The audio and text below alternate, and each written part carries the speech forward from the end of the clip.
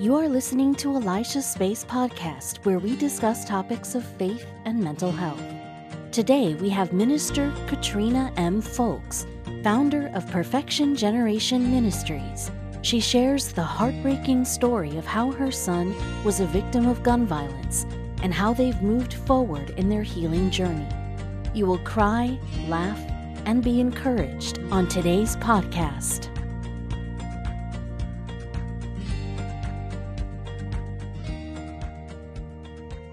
Hello, audience. This is Elisha from Elisha Space, and I just want to let you know that I am just so thankful that you're with us today. I am so excited to share with you this amazing individual. Her name is Dr. Katrina Folks, and she is one of the most humblest, kindest people I have ever met. She is over Perfect Generations Ministry, that nonprofit. And she has an amazing story to share. Many of us have had to deal with trauma. And with everything that has been happening in our country within these last few months, it just seems significant for us to do a show regarding gun violence and to offer you support and hear someone's story so that you can know, so you can receive some comfort and some healing within that area. So I would like to welcome Dr. Katrina Folks with me today, and I thank you so much for joining us, Katrina. Welcome. Thank you for having me. This is an honor. Thank you. Well, I'm going to get right to information regarding what happened. Can you tell us a little bit about your son and your story about what happened? Okay. So on May 18th of 2019, well, actually, let's go back. In March of 2019, one of our church family's sons was robbed in Harper's Choice in Columbia. Mm-hmm. And he was murdered. He died on the surgery table. Mm-hmm. And so not thinking, we're just being supportive, right? Right. Then my son and his co-workers, they went to Sam Smart in Columbia, Maryland, Oakland Mills Village, town center. And he was just going in to get him a drink of juice and some candy and things kids do. Right. And at the time, I received a phone call on May 18th, 2019 by my second to youngest son, Kimari. And all I heard was a scream that pierced my heart. And I was like, what's wrong? What's wrong? He said, Mommy Kaylin got shot. And I'm like, Kaylin got shot. And I can only imagine what it was like to get that call. Wow. Oh my God. My whole heart, everything dropped because this young man, the doctors told me that he was not going to make it past 5. Right. When I gave birth to him, he was 2 pounds, 11 ounces, had a stroke, the whole everything, diagnosed with cystic fibrosis. I changed my whole field to be a nurse. So I had literally altered my whole life around my oldest son. I get that. Wow. The devil is a liar and God prevailed. And because my son is now 25 as of last Friday, June 3rd. Okay. He's 25. Okay. So, but to get that phone call and then I'm screaming, where is my son? Where is Kaylin? And he's like, I don't know, Mom. I don't know. I just got a call saying that Kaylin got shot. I don't know. So I'm calling 911. I'm trying to hang up the phone with my son. My son was like, no, I don't want you to hang up with me. I'm on my way to you. I'm like, no, I need to find my son. So I called 911 and thank you, Jesus.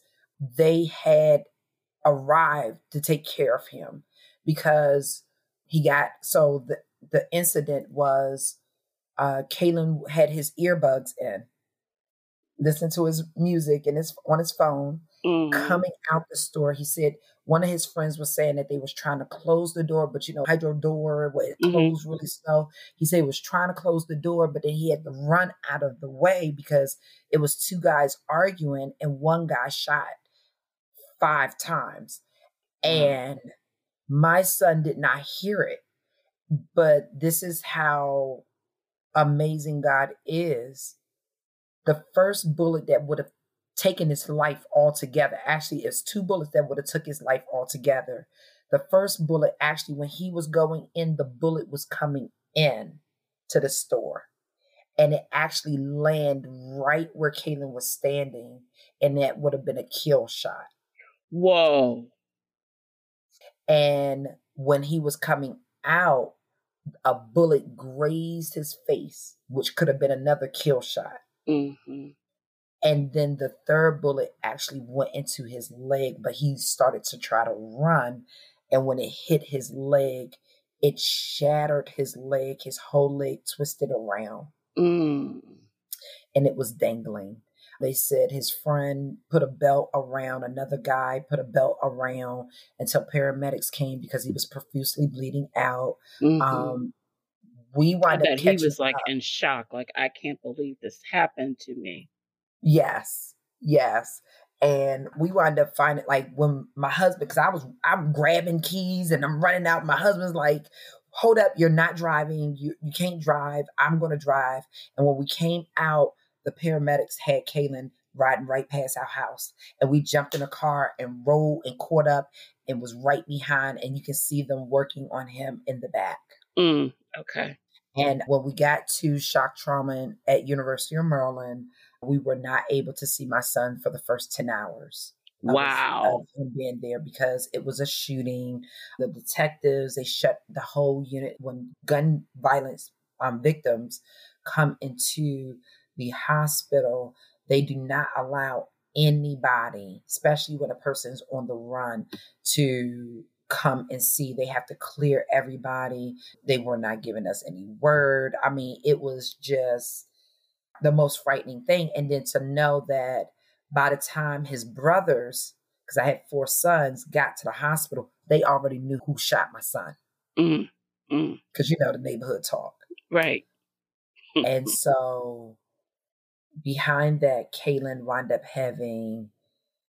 he developed compartment syndrome, which is internal bleeding and the swelling of the muscles and the joints inside of the thigh bone.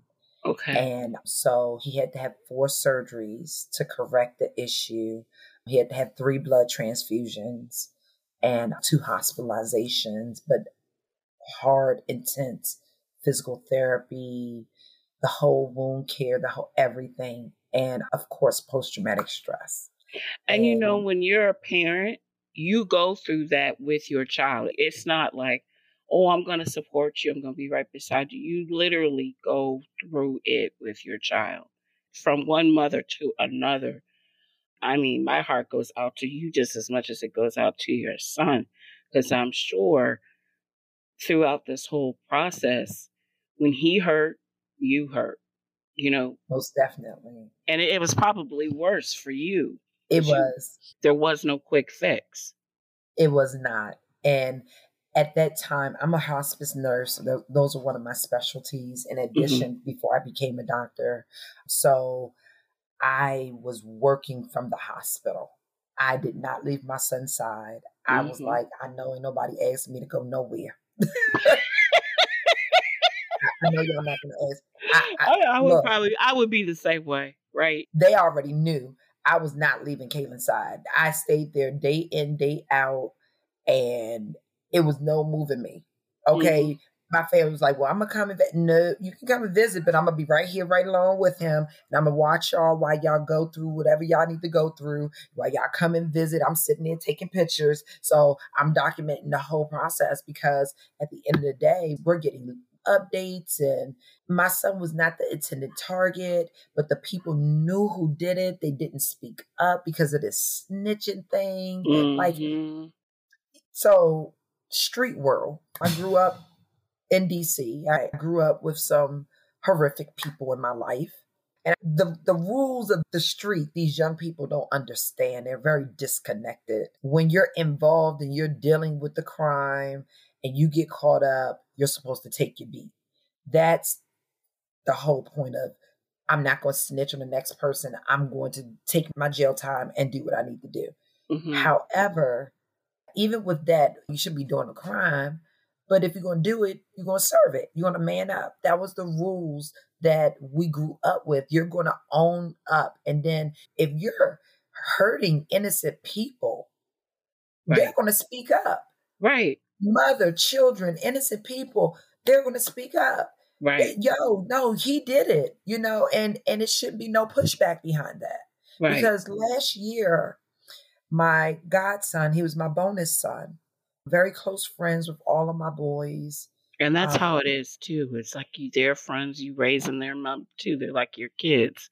So they're my babies. He ate my food. He slept in I jacked him up when his mama called me, Trina. He acting like a fool, and I would jack that fucking child up. I'm like, I know you, and his name is Jaden Ely.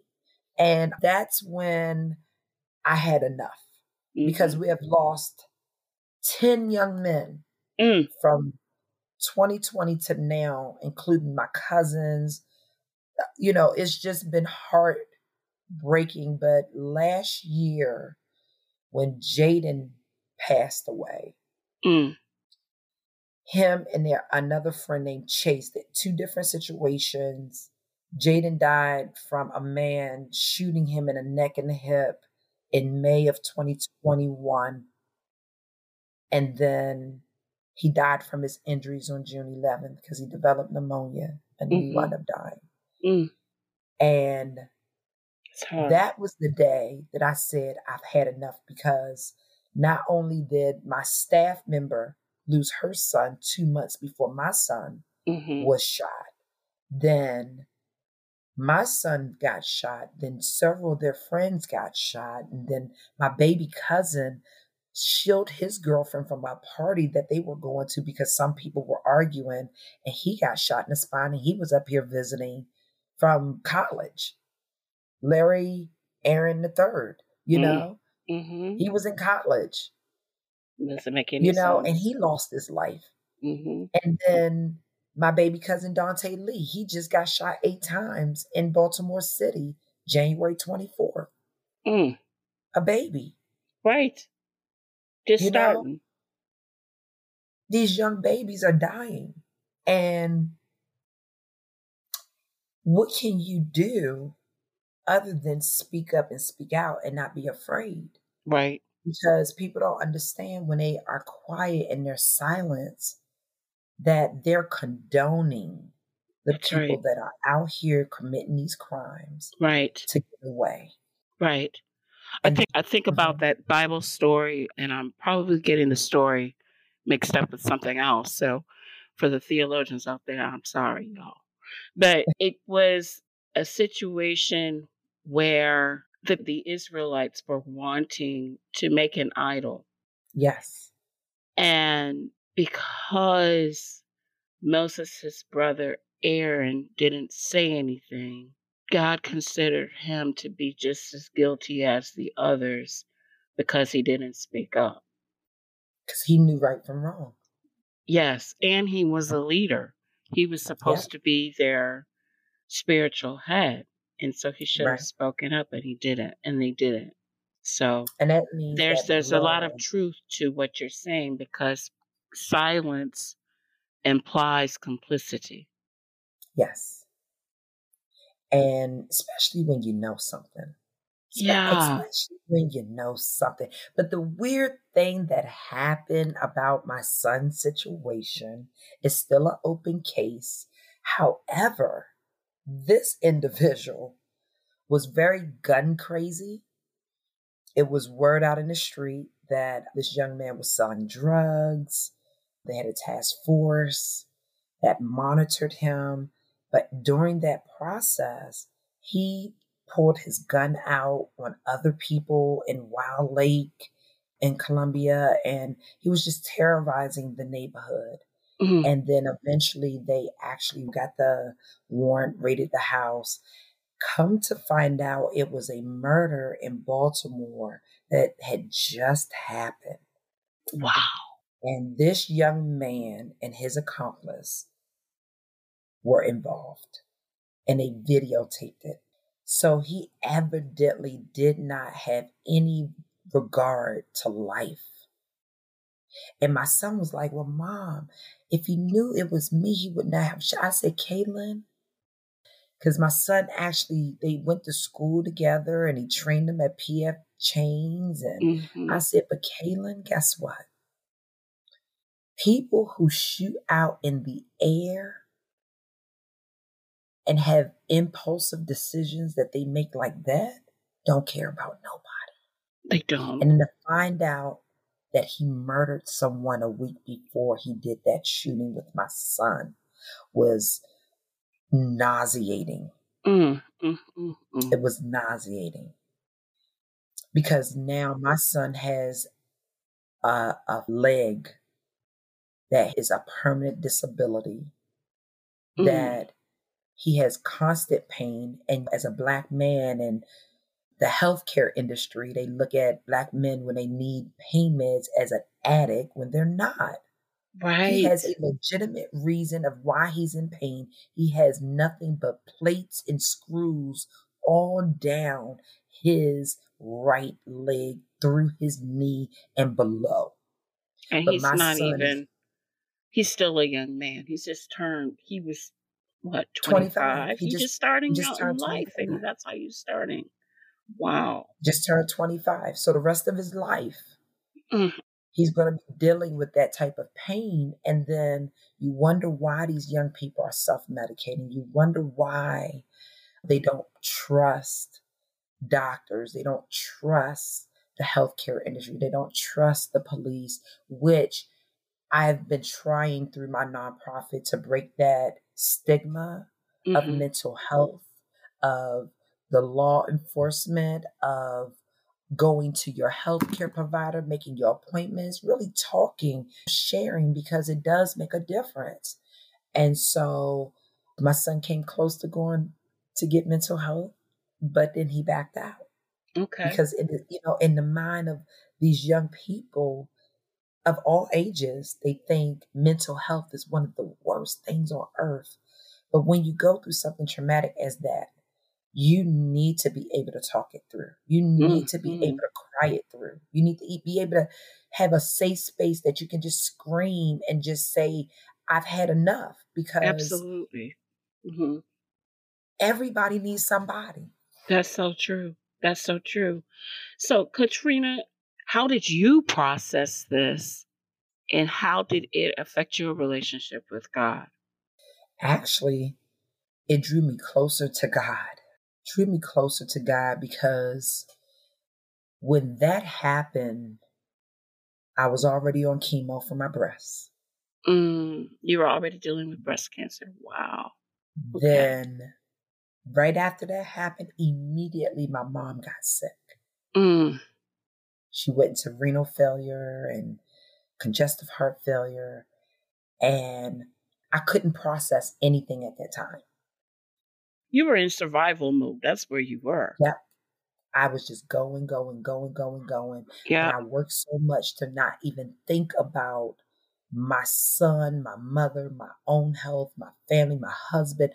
I couldn't think about anything. All I knew is that I needed counseling. I reached out to a counselor. I said, if y'all don't give me counseling right now, somebody finna about to be hurt. So I needed to check me first. I'm being transparent because I wanted to hurt the person that hurt my son.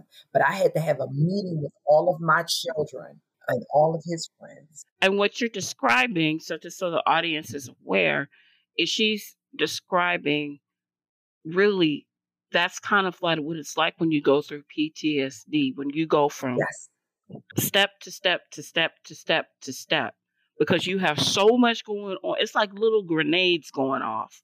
Yes. And so it's like you just deal with one thing because you don't have time to process it, because as you have all these other things occurring and you're in what I call survival mode. Now, there's nothing wrong with being in survival mode because it's just so much happening.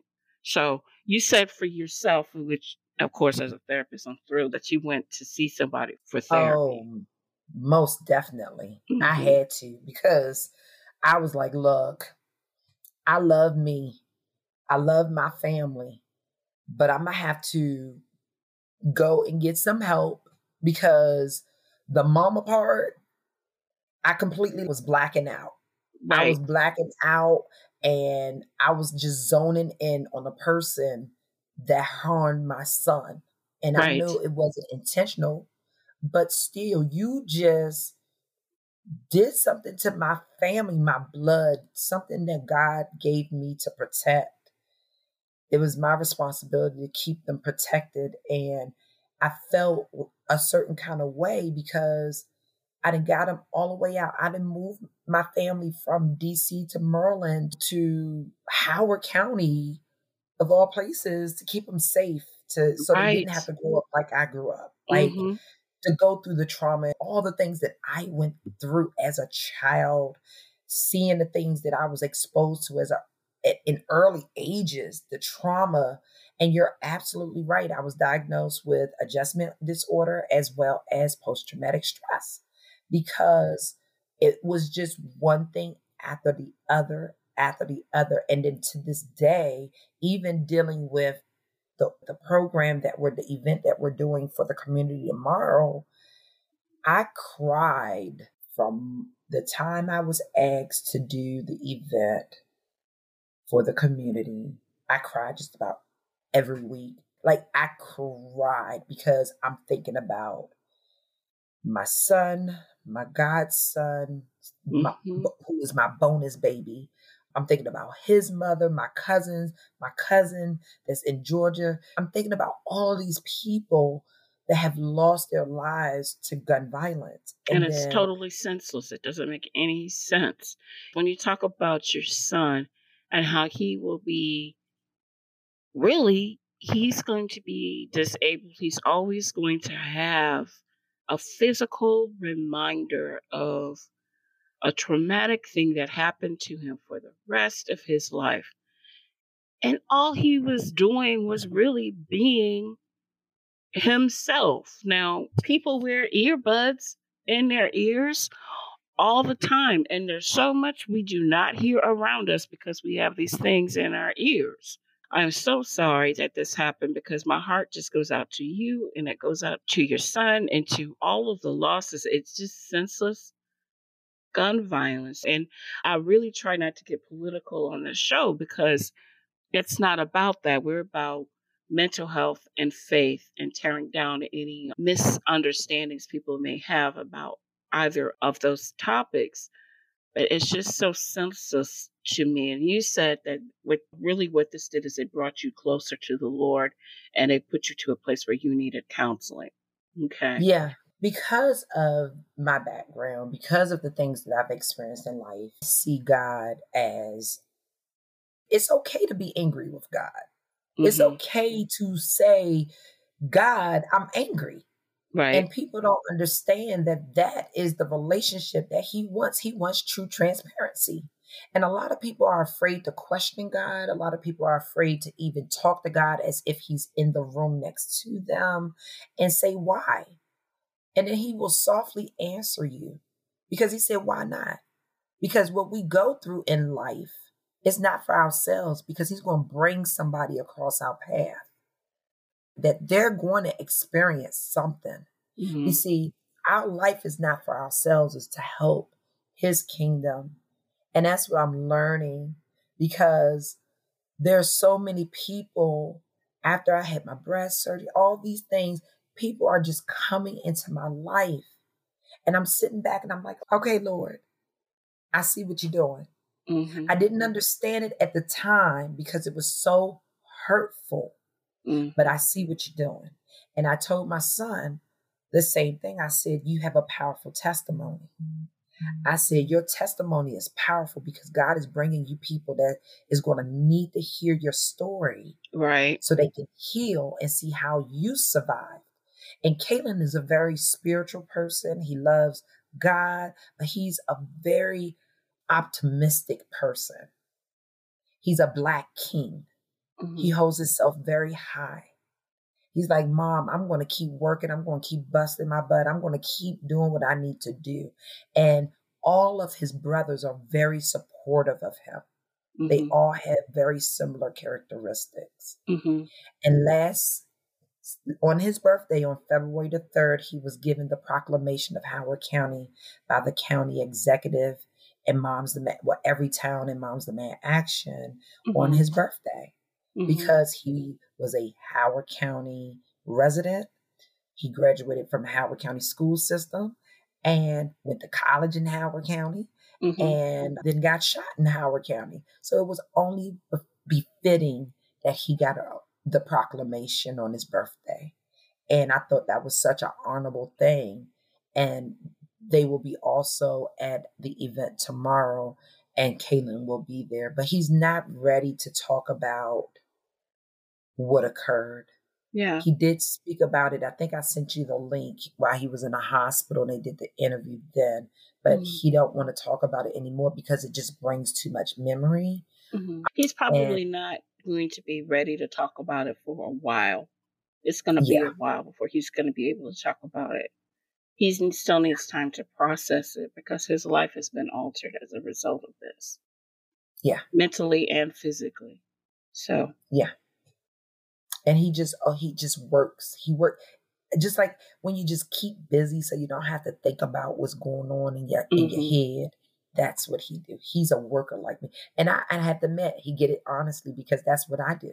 You know, and then I have to regroup. But I tell you what, I have a trauma counselor. I have a talk counselor. And then I have a nurse practitioner, nurse practitioner, right along with my primary care doctors and my oncologists. Like I have a really good team. And I have counselors that actually take the time to listen, to ask questions, to challenge me. They hold me accountable for a lot of things.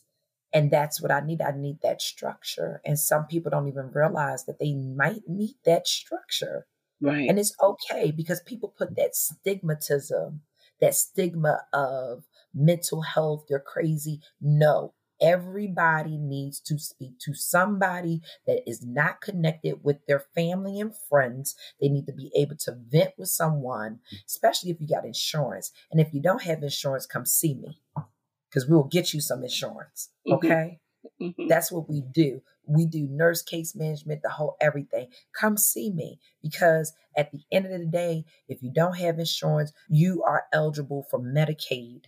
And if you're over a certain age, Medicare and Medicaid. So come see me because everybody needs to have insurance.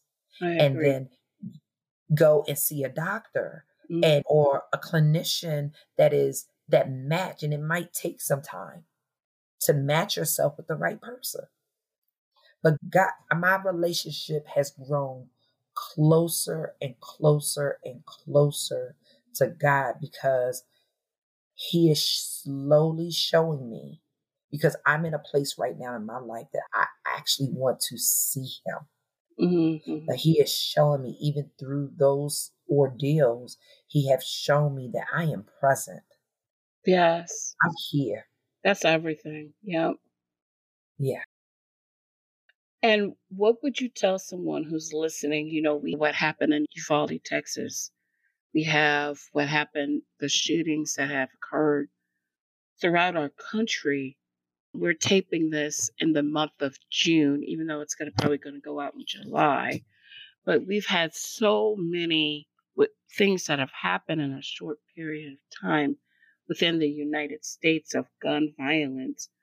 What would you say to someone who is going through what you're dealing with? What would you say to encourage them? So first, I would say my condolences of the experience. Yes. It's not easy. It does get better. Right. But you have to be open to receiving assistance. And I don't say help, I say assistance, because you're not helpless. Right. Because you're still working, you're still moving, you're still thriving. And a lot of people, they lose hope and they think that they're helpless when they're not. You are your own destiny.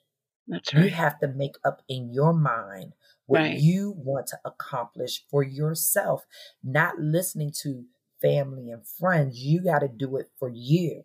And then when you do it for you, you would then know that you're worth every day that you go and you get some assistance, not help, assistance, because you are capable of helping yourself. You just need that extra assistance of layering. You need that village to be built around you. And don't be afraid to speak up. Right, exactly. And something else I would say at the beginning of a trauma, when something like this happens, it is not uncommon to feel like you're out of body. Like you get up, you're just like your daily activities feel like you're doing them, but you're not there. Right. And like you're nothing seems real, but you're doing it anyway. Yeah. And that's your inner peace. That's your inner drive that's showing you that God is carrying you through the mess. Yes, truly, that is God carrying you through. So as a counselor, what I would say to you is feeling that way for someone that has gone through something similar as what you've been through. When I've talked to others, from when I've studied, this is a normal type of feeling, okay? You are not strange. You are not an alien. And it takes time. And Katrina is correct when she says that you need to talk to somebody and be open to receiving assistance.